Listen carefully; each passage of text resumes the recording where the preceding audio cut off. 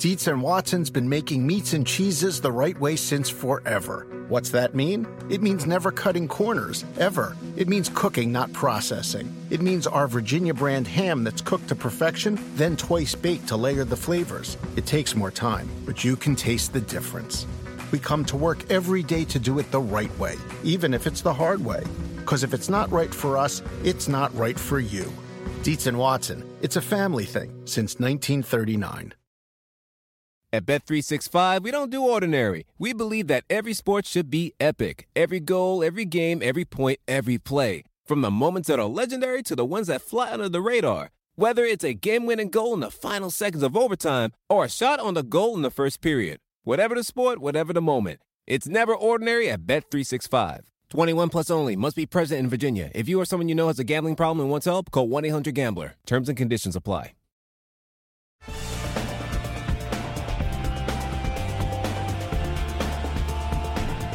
Hello and welcome into this edition of the Golf Channel podcast with Rex and Lav. It took 33 years, but an amateur has finally won on the PGA Tour. That's about the only headline, Rex, from the past week that could have overshadowed another victory by Rory McIlroy. We will get into all things Nick Dunlap in this here podcast. But first, Rex, you are clearly not in Longwood. You're in a place about 40 degrees colder, but no less hospitable. What are you up to this week? 18 degrees when I got in my car this morning. I'm in Connecticut, actually staying in Greenwich.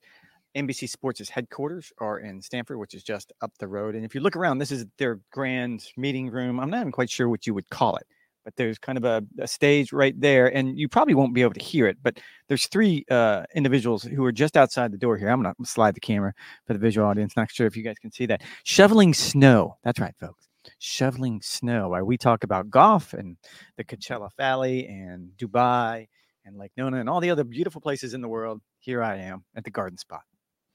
You got lucky in that this could have been a very dry 2 hours a day for the next 5 days. Instead, you have an absolute content bonanza, capped, of course, by Nick Dunlap, the amateur, becomes the 8th amateur ever to win on the PGA Tour, the first since Phil in 1991. Pretty heady company, because Nick Dunlap, if you're unfamiliar with him, 20-year-old sophomore from Alabama, became the first player since Tiger Woods to win both the U.S. Junior and the U.S. Amateur, and now he ticks off an accomplishment that was last done by Phil. Rex, you watched it from your posh hotel room in Greenwich, Connecticut. What did you make on a micro level of what we saw from Nick Dunlap? We'll certainly get into the macro complications moving forward. On a personal level, the ADD kicked in because I was trying to do the two-screen thing because there was also, in case you didn't know, there was football going on at the same time. It was too much.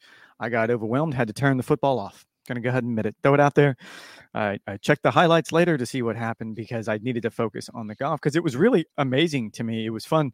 I talked to Nick's sports psychologist, who's Dr. Brett McCabe from Alabama, and this morning about it. And his comment to me was when Nick made the double bogey on 7 to fall out of the lead, he goes, "You guys probably wrote him off." And I said, "No, actually, that's not the case.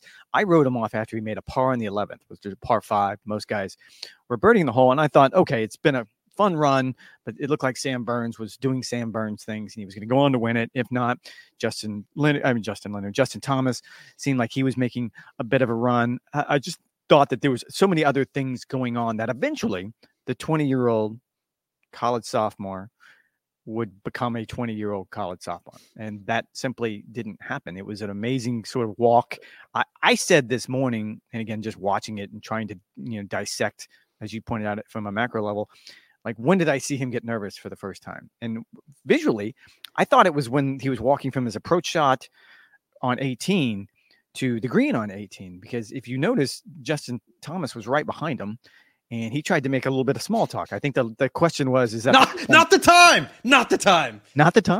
And I think the question was, is that the first time you hit a spectator? And I don't even think Nick answered him. He kind of turned around and he did.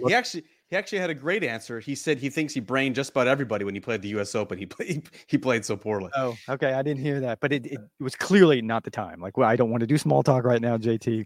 I appreciate what you're trying to do, but I need to focus on what's happening. It was, and look, you were just on Golf Today, and we had a really good conversation about this. You covered him in college. We had a chance to talk to Steve Burkowski, who has covered him in college. I thought the most fascinating thing I heard this morning came from you, saying that even if you look among today's college stars, he is a really, really good player, won twice at Alabama. He clearly has a bright future, but he's probably not the one you would point to and be like, yep, he can win on the PGA Tour right now. I think that's a testament to college golf, is it not? Yeah, it definitely is. And I wanted to start this podcast by getting into the micro because I think it's so important to celebrate what we actually saw on Sunday before we go into the projections for what it means going forward, how many majors he's going to win, if he should turn pro. We just got the news handed down by the PGA Tour that he has withdrawn from this year's Farmers Insurance Open, this week's Farmers Insurance Open. He was due to play that on a sponsor exemption anyway. Instead, he's going back home to Alabama to spend time, much deserved well time off with his friends and his family. But I think you touched on it from what we saw Sunday at PGA West. So he began the day with a 3-shot lead. Pretty heady company in the final group with him, whether it's Sam Burns, a 5-time tour winner, had just played in the Ryder Cup, Justin Thomas, Alabama boy, one of the best players of his generation. And you kept waiting for Nick Dunlap to blink. You mentioned the water ball on 7. You mentioned the kind of the clanky chip shot on 11, ended up settling for par. He missed birdie putts inside 7 feet on both 13 and 15. And yet the player who faltered late Sunday at PGA West was not this 20-year-old sophomore. It was Sam Burns. Sam Burns with the unforgivable sin on 17 to hit in the water on Alcatraz, and then overcompensates on 18 and does it again, double to finish to blow himself out of the tournament. Time and time again, Nick Dunlap showed that he had the goods. Immediately after that double on 7 that put him into a share of the lead, he follows it up with a birdie. He matched Sam Birdie's birdie on 14. He was the only player of the group who got up and down on 16, and I thought it was an underrated, crucial moment, getting the honor back on 17, hitting the ball first onto that very difficult par 3, applying all the pressure on Burns, who then was not up to the fight. I thought it was, given the circumstances, given the immediate competition in his group, given the historical stakes that he was competing against and competing for, like he authored one of the most incredible performances you could ever possibly fathom or imagine.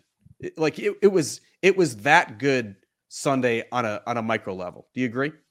No, and I like the fact you wanted to start with the micro, because I do think there's something to be said for not just his performance, but how he handled himself. And again, this goes back to the conversation we had on Golf Today with Dr. McCabe, just about the idea. And I think my question was, so many college players, and you know this much better than I do, show up on the PGA Tour now as fully formed adults, for lack of a better term.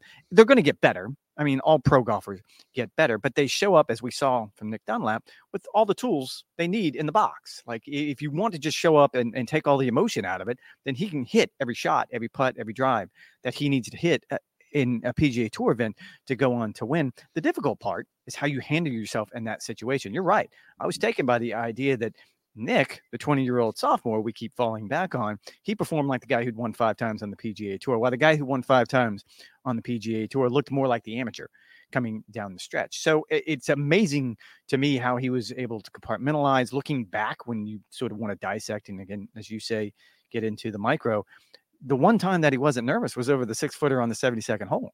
I don't understand that. Like, I can't process that. How is that possible? To me, that would have been the time that everything caught up with him and manifested itself the most. And I was thinking, and when he kind of blew it out to the right, his approach shot out to the right, needed to get up and down, I was thinking, man, this is where things get a little dicey. Like, this is, you dream about this your entire life, and you can't sort of hide from the moment any longer. You can do a good job of sticking to all the cliches and staying in the moment and doing your job, which, by the way, having Nick Saban on the telecast, I don't know about you, but it felt like a TED Talk about halfway through that conversation. I either wanted to go play offensive line for the University of Alabama, which clearly I'm not qualified to do, or go play in a PGA Tour event. Again, not qualified to do, but it was a very inspiring talk.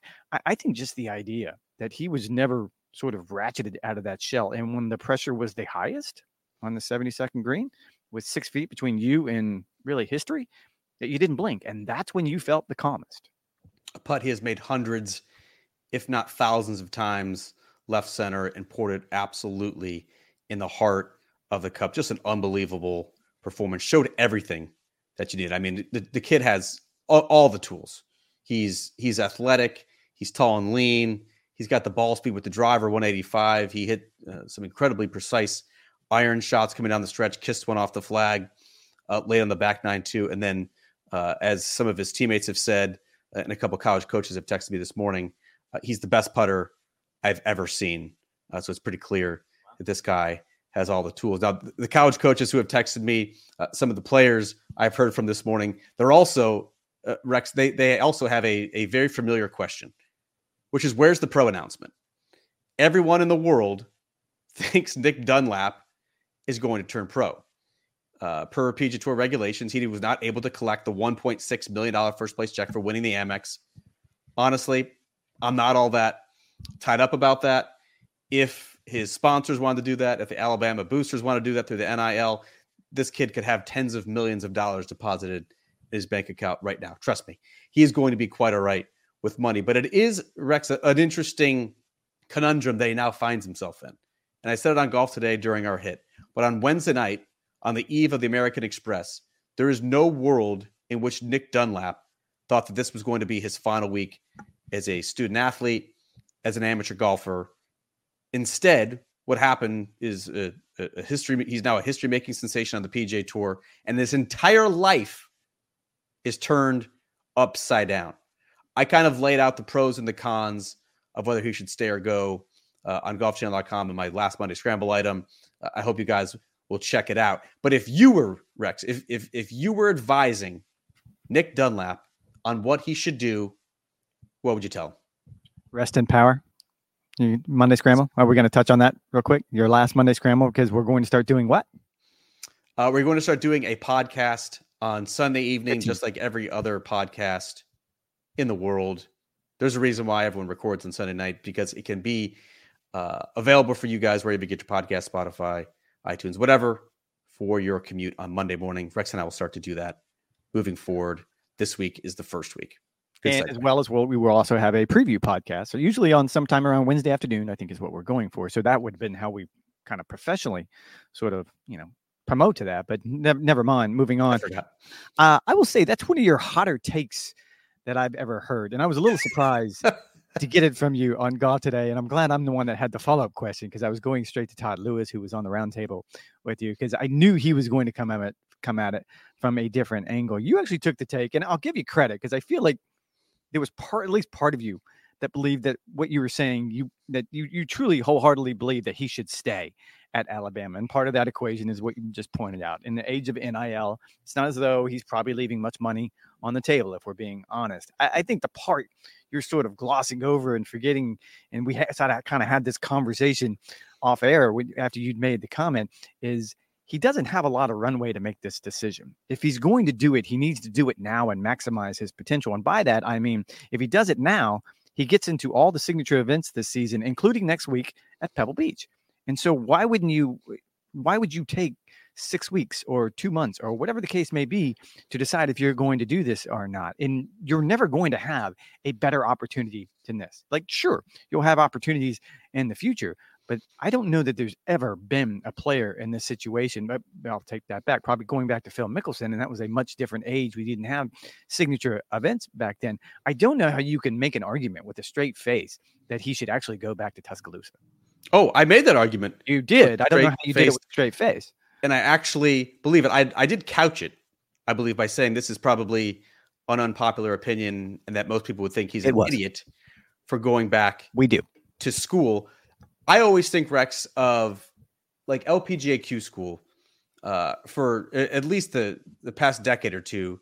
If you sign up for that and you play it as an amateur, it's like gun to your head as soon as you finish. Like, hey, you need to play and turn professional right now. Like, your college days are over. If you want to play on the LPGA, if you want to accept this membership, you have to do so right now. And it was always like a sticking point. But at least players entered that week knowing that was the possibility. If you're an elite college player and you signed up for that, you're probably like, yeah, I can get through here. I've said my goodbyes. if I play well. I've got things in order. I've got an agent. I know where I could potentially be getting starts, so on and so forth.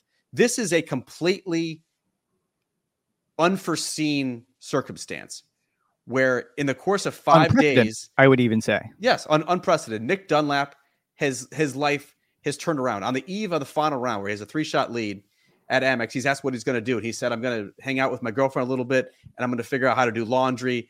I'm still trying to figure out how you do 2 weeks on tour when it comes to laundry and getting through. Like, there are so much bigger and weightier concerns that Nick Dunlap is going to have than how to do laundry when on the road for an extended period of time on the PGA Tour. I just think, and look, I get it. The case to turn pro is very obvious. He's now set up through 2026. He's got invitations in the first 3 majors. He can potentially even qualify for the year's final major in the Open. Now that he's 68th in the world rankings, I get it. He can go into the Signature Events Series and set himself that way. He clearly has the game. However, Rex, I would just caution that this is all happening pretty quickly, right? His life just turned upside down. He has an agent already, Kevin Canning of GSC, but there is no way that those two had planned to turn pro at this juncture. And so there is still the potential, because his PGA Tour status is not going anywhere. He can still accept PGA Tour membership up until 30 days after the current season ends. He's already in the first 3 majors because of the U.S. Amateur victory. Why not, is my argument, why not go back to school, get your life in order, enjoy being a very famous college kid in a really fun college town, and try and tick off a couple more amateur accomplishments, whether it's becoming world number 1, which he's never been before, whether it's winning an NCAA title with his Crimson Tide teammates, which he wants to do in his second season at Alabama. The PGA Tour is not going anywhere. That's why this is kind of an unprecedented situation. He has status through 2026. He can be in the signature events as soon as he turns pro in early June, if he sticks it out for the remainder of his sophomore season. I just think it's so much so soon. Why not lay the foundation? Why not hit the brakes and then be ready to take on the world? Everything, all systems go in early June. I don't see the drawback. Well, you say he would still be in all the signature events. I just think there's 2 signature events after he would turn pro, and that would be the U.S. Open and the Open Championship. Am I not right? Correct? Because he wouldn't be in the playoffs, so those wouldn't count. He'd be in Memorial, and he'd be in the Travelers. All right. And then he could, I'm sure he'd be getting a bunch of sponsor exemptions as well. He would not be in signature events necessarily, because those are earmarked. Right. So right. But he wouldn't be exempt. But he wouldn't be exempt into the FedEx Cup playoffs, which I believe is the Akshay Bhatia rule from last year. Correct. Correct. And so when you say he would be in all the other signature events, you're only down to 4 signature events at that point. And so you've let the season pass you by. I get what you're saying. And I guess the argument is, what's the rush? The rush is he's not guaranteed to be in any signature events next year when he does take that tour card, or the year after that. And I think we talked at length about this, about if you were going to play well on the PGA Tour, 2023 was the golden ticket. That's the year you wanted to play well because of everything it means for this year, and the fact, and again, we've touched on this quite often, it's sort of going to become something of a closed shop. I think you and I are of the same mindset when it comes to that. It's going to get harder and harder to play your way in, and it's going to become more difficult for you to play your way out of that magical top 50 number and those signature events. You have an opportunity here where there has just been 1 signature event played so far this season to make a decision that gets you into all the rest of them. That's only going to set the stage better for 2025, 26, 27, and the rest of your career. I don't know what you think he's going to organize back in Tuscaloosa that's going to make him a better professional golfer than what he is right now. I think our colleague Todd Lewis offended car salesmen all around the world during our Golf Today hit when he made a snarky comment about, well, he's not at Tuscaloosa learning how to sell cars. Maybe not. Seems a little bit harsh, but I get where he's coming from. He's there to become a professional golfer. You may not like me saying this, but college golf is essentially just the minor leagues for professional golf. I mean, that's really what we're at. And we're because we're there, we end up with great stories like what we saw on Sunday at the American Express, that, as I pointed out, these players who have been touched by the hand of God, the ones who can go out and have all the physical traits and suddenly show up on tour as fully formed adults, they can make the jump. That's the whole point of what he's been doing. Why would you delay that? I'm not saying I think he will. I especially think now that he's withdrawn from Torrey Pines, maybe a week is enough to get settled, to say your goodbyes, to make sure all your boxes are checked, to make sure you have a home base set up, to make sure the money's flowing in the direction that you want it to. And then he can make his big debut next week at a tournament you're going to be at Pebble, the second signature event of the season. But how about also he'll be in the Players Championship and the remainder of the signature events, at least until he would potentially turn pro after the NCAA championship. Yes, I agree. That's the most likely. I just don't necessarily see the rush.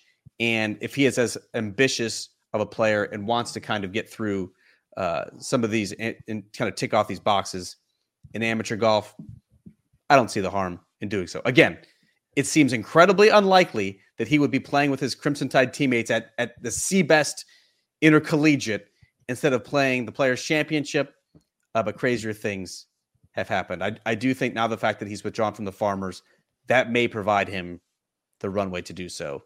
Otherwise, it would definitely be a little bit too much too soon. Now, I'm going to say this. I think the story was last week, and I don't remember who it was, but there is a tight end at the University of Miami who just received a 9th year of eligibility to play. And from my perspective, as a 56-year-old, I'm like, yeah, man, I would have liked to have stayed in college and gotten paid NIL money and played football and had a good time for 9 years. I don't know anyone that wouldn't want that. That being said, I only wanted that because I didn't want the rest of my life to start at that point. We keep wanting to push it back. I don't think Nick Dunlap is in that category. You're probably safe. How about Rex on the macro level? And there's been all sorts of utterances over the past 24 hours. Like, did you see this coming? And in some respects, you kind of could. I mean, you can take any event over the past, let's call it decade, and there has been some sort of amateur flash. You know, you think of Patrick Cantlay shooting 60 at the Travelers. How about John Rahm, wearing that ASU jersey at the Phoenix Open? Kyle Morikawa lost in a playoff as an amateur in a Korn Ferry Tour event. Harris English won before he turned pro on the KFT as well. Like, we've had enough examples. Michael Thorne Bjornsson, Jared Dutois, Braden Thornberry, Paul Dunn was the co-leader through 54 holes at the 2015 Open Championship. Like, there's been enough evidence to suggest like these amateurs are rapidly improving and they're getting closer to kind of breaking down that door and winning on the PGA Tour. Why do you think it has finally happened at this point? Is this because Nick Dunlap is so special, or because the environment is now ripe and conducive for younger players? Well, I think Nick Dunlap is very, very special. I don't think there's any doubt about that. And I would have never have seen it coming with him. As I'm doing my research for the show this morning, I realized that he won twice at Alabama. It's no small feat, and good for him. Like, you're going up against really, really good SEC competition, but there's probably players in the NCAA right now and in college golf who have won more than twice that you would think, oh, they probably have a better opportunity. To answer your question, I think it has less to do with Nick Dunlap than it does just how much better college golf is, especially top level college golf programs. And you're talking about the Alabamas and the Georgia Tech and the Wake Forests of the world. Sorry, Georgia. Whew, I know that would have come back. And sorry about that. Hacker. How much better they have gotten preparing players for the next level. Like, they've always been really, really good at sort of preparing players to compete against NCAA caliber talent. But I think we've moved beyond that so far. Beyond that, when you hear sort of the tale of Nick Dunlap going back to his early days in Alabama and wanting to be around the best players in the world and just wanting to compete. And he was something of a bit of a range rat. All of those things factor into this. I think they're just better now. I can't say that I saw it coming. Like, I'm sure you did, because you follow the amateur game better than I do. I don't even know if you heard it. I gave you the ultimate salute on Golf Today after you got I heard it. And because I completely rolled my eyes. Like, I could not throw enough rolly eye emojis up. I think it was about 6 months ago when you threw the, Aubert is going to be on the European Ryder Cup team. And I'm like, oh, here he goes again. Because you say it every year about someone's going to end up on the President's or Ryder Cup team. And I'm like, they're still in college. Like, just let them turn pro. Like, let them put the books away and stop taking exams before we elevate them to world-class players. In this particular case, you saw it coming. Like, I'll call it out. Like, man, I would not have thought at that situation against those two players. I mean, I don't want to gloss over this. You had two Ryder Cuppers going head-to-head, Justin Thomas and Sam Burns. Those guys can play a little bit. To do it head-to-head in that situation, there's no doubt he's ready. And I think the wild part, Rex, is that, and this is not to diminish the accomplishment or the talent of Nick Dunlap, but if you remove Nick Dunlap from the situation and plugged in 3 to 5 other college studs or these amateur names that have become so familiar over the past year, it probably wouldn't surprise you if those players did this as well. Whether it's Gordon Sargent, who was turning heads at Augusta this year, Michael Bjornsson, who's already finished 4th in a PGA Tour event. That was at the 2022 Travelers Championship. Like, he literally this past week finished 11th as a Stanford senior in Dubai in one of his first tournaments in 4 or 5 months after a back issue. Caleb Surratt obviously has now been tied to Live Golf in John Rahm's team. Ben James won 5 times as a freshman at Virginia. Like, the best player right now in junior golf, the one who's got everyone clamoring and salivating at his potential, is a 15-year-old. It's a 15-year-old by the name of Miles Russell. The kid is a star. And so you look at what junior golf has done through the AJGA. You look at what college golf has done. I think you just look at the landscape of amateur golf in general. Like, the equipment has been optimized in a way that levels the playing field. You look at the golf instruction that these guys are receiving at such a young age. It's become way more sophisticated. Post-Tiger boom, obviously we know that fitness has been prioritized. And I think just college golf in general, if you look at an Alabama or a Georgia or a Vanderbilt, their schedule, they're playing the best competition every time they tee it up on championship venues with setups by the setup staff there that is exacting and is penal. And so when they get to a U.S. Open, or they get to your kind of run-of-the-mill PGA Tour event, or they play on the Korn Ferry Tour right away after getting through PGA Tour U, like, they are ready to go.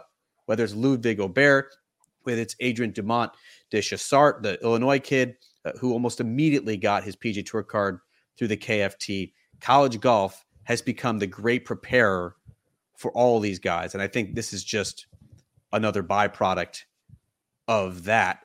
That's not to say that Nick Dunlap is not a special talent. I think it's been proven. His championship pedigree is almost unmatched. But if anything, his breakthrough in the desert is just going to embolden even more of these young guys to take advantage of the opportunities that they're bound to get. Well, and this goes back to our previous conversation. These guys aren't in college to learn how to sell cars, to borrow our friend Todd Lewis's line here.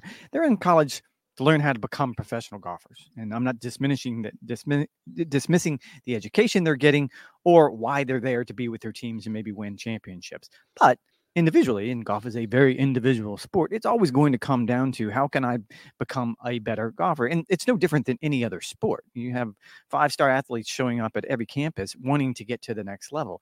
And that's the case here. I just think the system has gotten so much better. You see it better than I do, but you can look at the level of talent.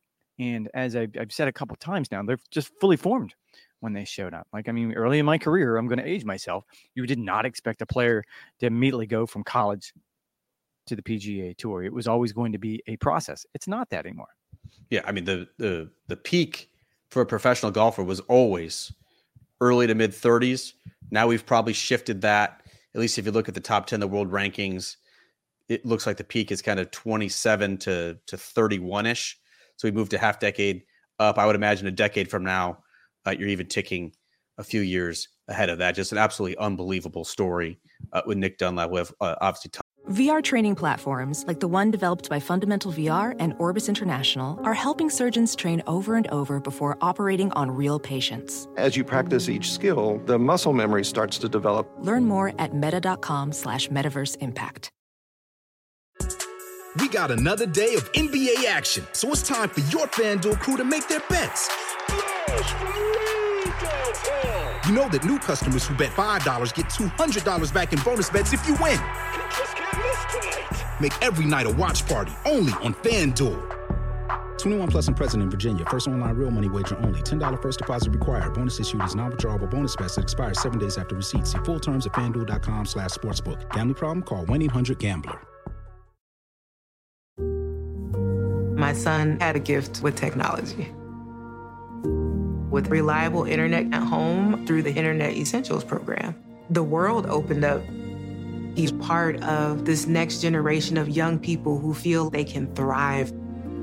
Through Project UP, Comcast is committing $1 billion to help open doors for the next generation with the connectivity and skills they need to build a future of unlimited possibilities. Tons more on golfchannel.com, wherever you get your news. I can't believe, Rex, we went 28 minutes without mentioning a Rory McIlroy victory a year after we kind of skewered him for botching the end of this Dubai Invitational with either the 3-putt from 2 feet. You said a year, a week after. A week after, excuse me. The 3-putt from 2 feet on the back 9 and the rope hook into the water on 18. What did you see from Rory, and what does it mean for the rest of his 2024 now that he won his 4th Dubai Desert Classic? I mean, yeah, he seems to own this place, so I don't know that we should have been surprised at all, even given what happened last week. And I think both of us were, along with Rory, really quick to dismiss what happened last week. I just think that was, I don't want to call it a silly season event, but he clearly had some things he wanted to work on. He wanted to work his way. I think my line last week was, I'm not worried about the state of Rory's game the first week of January or the second week of January. I'm certainly not worried about the state of his game the third week of January. Again, there's only a couple weeks that I'm worried about the state of his game, and those start in April.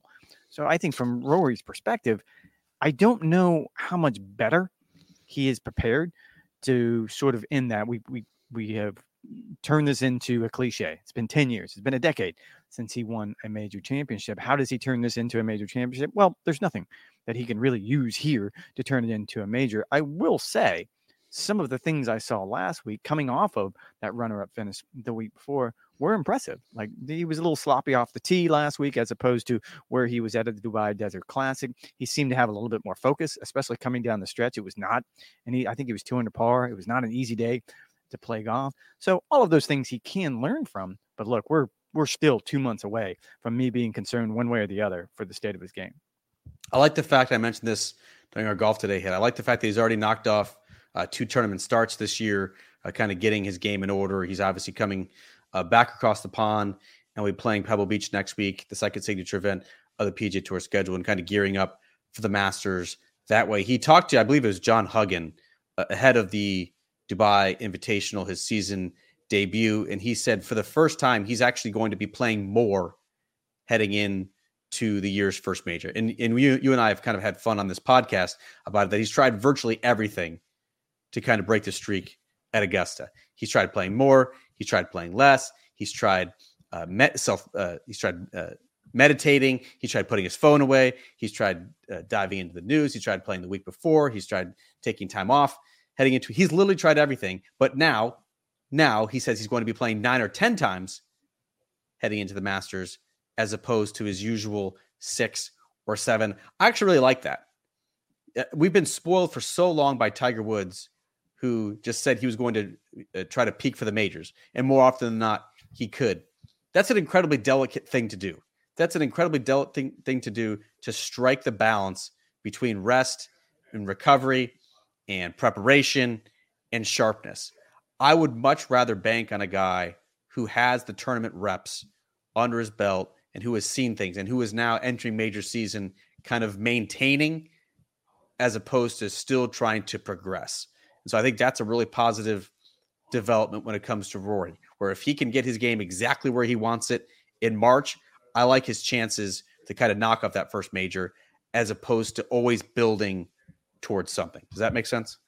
It does. Twofold. I think first and foremost, we need to point out that he's probably playing more this year just out of necessity, because we have signature events. He wouldn't have necessarily flown all the way back to the other side of the globe to play Pebble Beach next week, but it's a signature event, being the fact that he was an architect of where we are on the PGA Tour. It would probably not be a great look for him to miss not just the first signature event of the season, which was the Century 2 weeks ago, but then Pebble Beach. So his hands were. He forfeited $3 million last year when the RBC Heritage was a mandatory designated event. Again, I think this is part of this is certainly by necessity. Like, he can't be missing the first two when you're the one that came up with this system that's been widely criticized by the rank and file on the PGA Tour. So before I give him complete credit on that front, I'll also say that I go back to last year when he finished runner-up at the match play event in Austin leading up to the Masters, and hearing him talk about he felt like everything was in perfect place. I don't think there's a magic formula. There clearly was for Tiger Woods, and he is clearly going to be the example we always point at. I don't think it's fair. Like, we make it sound so easy that, you just have to play your best golf 4 weeks out of the year. It's like you're just rolling the dice at some point. Yes, you want to show up every day, but your body feels different. You're going to different golf courses. You're playing in different environments. You're playing off of different grasses.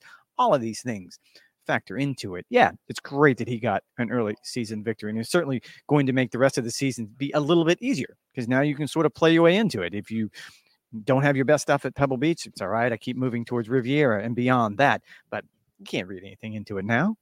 I do think it is important to get the ball rolling for 2024. Certainly a good sign. Gets us something to talk about.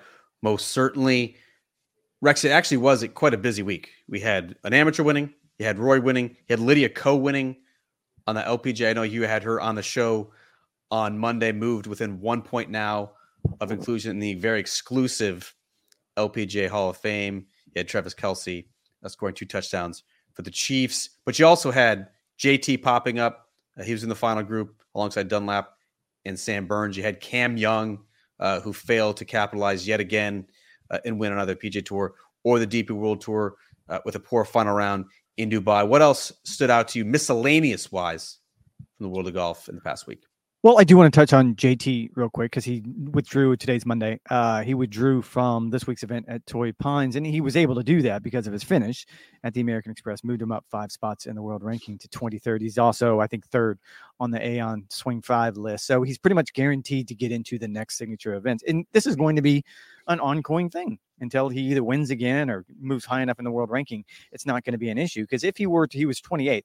If he were to have fallen out of the top 30, and all of a sudden he's in a precarious spot. Now, Pebble Beach and Riviera, they need to give him sponsor exemptions. Those are going to be limited. We've talked, a lot about that. So it was a good week for him, not just because he was able to, again, knock some rust off, but he was able to put himself in a position that he could take this week off and not worry about getting into Pebble Beach or Riviera. He looks good.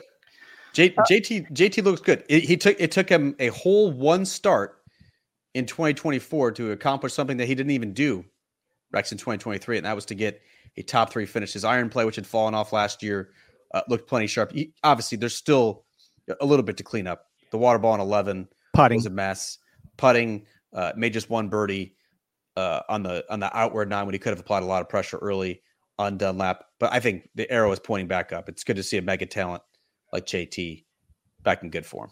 But my favorite was Lydia Ko. As you pointed out, we had her on Golf Today, and she is by far my favorite player to interview on the LPGA Tour just because she, in my opinion, is their version of Rory McIlroy, that there aren't any unspoken thoughts, that if you want to kind of dig into a nerve, she's more than willing to sit and talk about it. And our colleague, Bethany Nichols, she did an amazing story last night talking about how last year was kind of a season filled with tears for Lydia. She didn't win after an early season event on the LET in Saudi Arabia. She sort of kind of tied herself into knots trying to figure out why she couldn't put herself back in a position to do this, to get that 20th win. And I kind of pointed out on the show today that 20 is a magic number. There's a reason why the PGA Tour chose to make 20 PGA Tour wins. That's when you get your lifetime exemption onto the PGA Tour. I think on both circuits, we can agree that, man, that you've accomplished something if you've had a chance to win 20 times. He moves within 1 point of the LPGA Hall of Fame, which is baffling to me. That's a whole different conversation.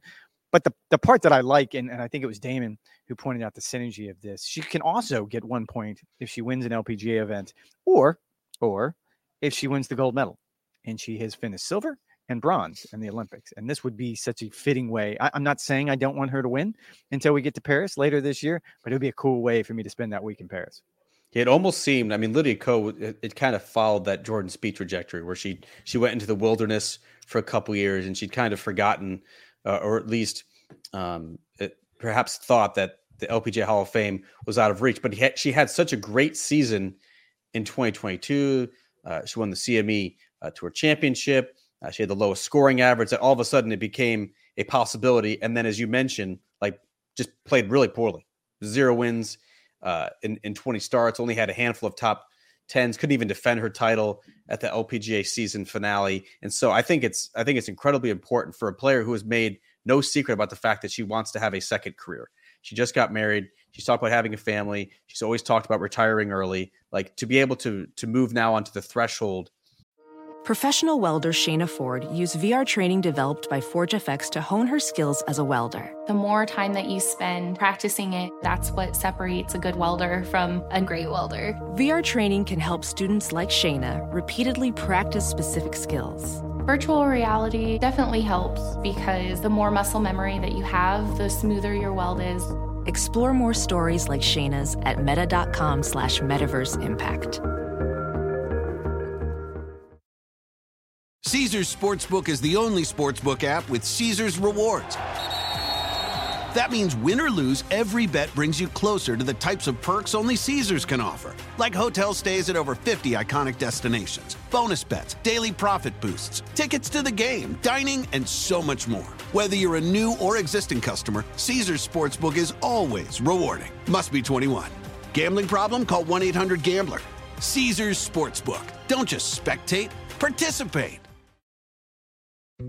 Dietz & Watson's been making meats and cheeses the right way since forever. What's that mean? It means never cutting corners, ever. It means cooking, not processing. It means our Virginia brand ham that's cooked to perfection, then twice baked to layer the flavors. It takes more time, but you can taste the difference.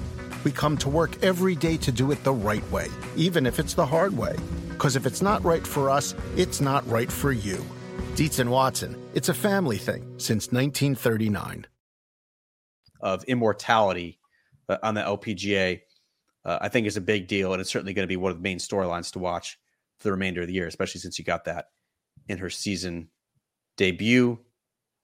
Rex, what are you planning to do for the rest of the week in Connecticut? You'll not have your usual tools. You'll not have your usual grills. What's the plan? Does anyone want to hang out with you? Are you gonna shovel snow? Are you gonna go to the gym? What's the plan this week in Connecticut? Spend as little time outside as possible. I can tell you, I flew into White Plains and I ran from the terminal to my rental car. I thought, okay, I have a jacket on. I had my little beanie cap on. I'm good to go. Watch out for black ice. Nope. Hit me in the face. Slapped me right across the face. That was not enjoyable. I won't be shoveling any snow. Spending a lot of time probably in the gym, hanging out at our place. I don't see me venturing outside. There's not a lot to do around here. So I'm not quite sure. Well, I'm staying in Greenwich. So you guys are great with your messages. Please let me know what I should be doing in Greenwich the rest of the week. Yeah, I'm not sure this will be a message sponsored by the Connecticut Tourism Bureau, but we do appreciate your thoughts. Rex, thank you for asking about my personal life. Just buttoning up a story from last week's podcast where I'd mentioned somewhat ominously that I was going to get my biometric screening, and that was potentially going to dictate not just my diet and what was going to be on the grill, but also potentially my life. Good news, I'm not dying. It does not appear to be imminent at least, but there are some lifestyle changes that I need to make in order to get those numbers back down to where they probably should be for a 36-year-old. You called my BMI, quote, embarrassing, which was hard. That was hard to hear from someone I love. But the total cholesterol numbers, we're okay, not great. Blood pressure numbers, we're okay, not great. I've learned about some other family history, so medication is certainly in my future. But I think I have a new philosophy where during the week, I want to eat as healthy and as clean as possible. And then on the weekend, I still want to go ham. I still want to hammer beers. I still want to fire up the offset.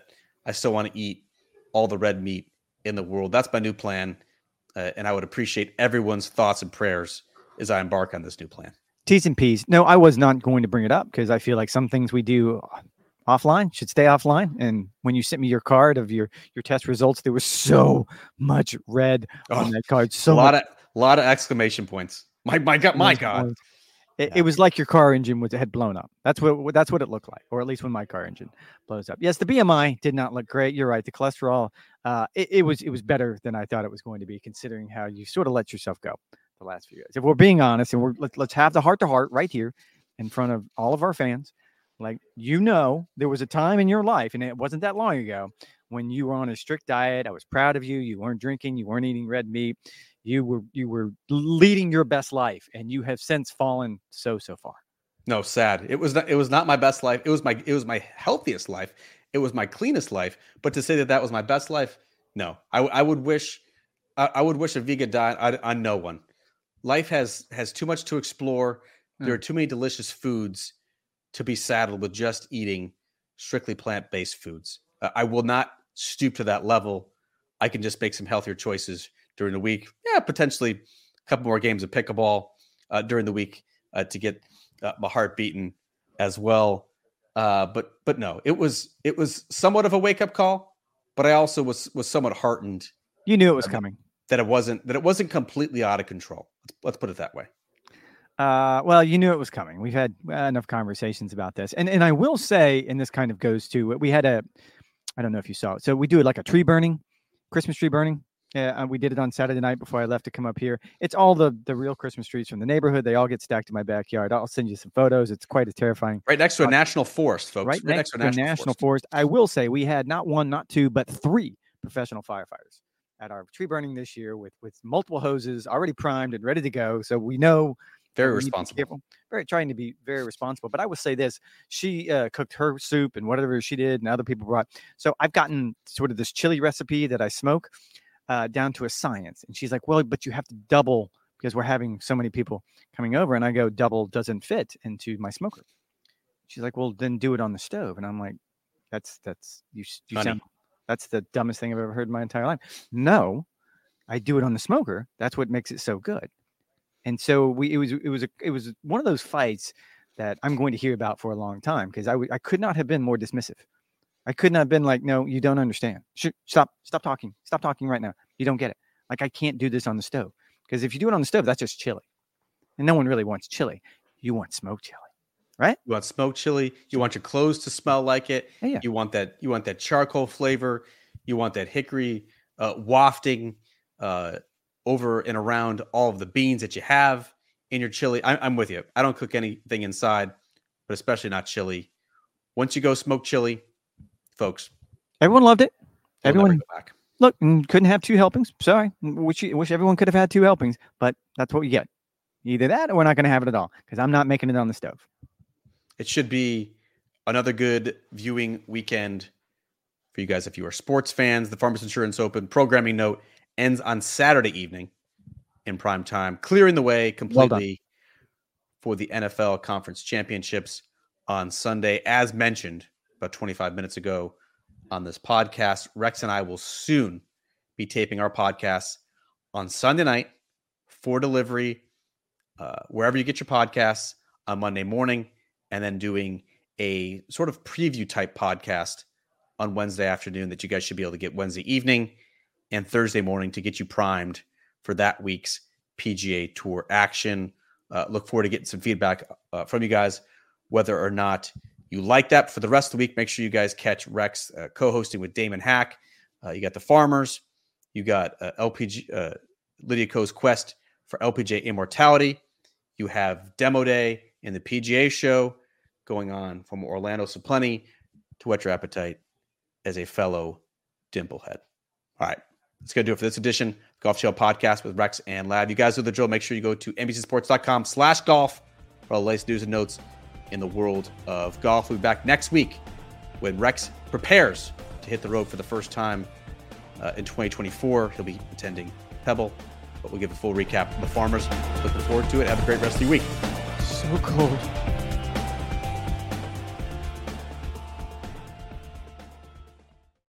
Caesars Sportsbook is the only sportsbook app with Caesars Rewards.